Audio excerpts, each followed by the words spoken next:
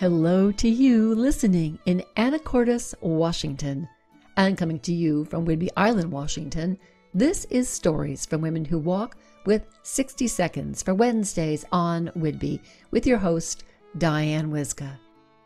We talk about our own stories, origin stories, our family stories, but it's the rare moment when we consider the narrative of a nation and its cultures.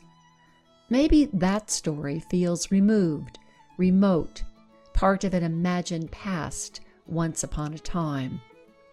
But looking deeply at the narrative of a nation opens a window into its cultures, some of them so deeply ingrained that we take them for granted. Here in America, the gun culture is a symbol of a way of life based on myth, legends, fantasy, and slick marketing.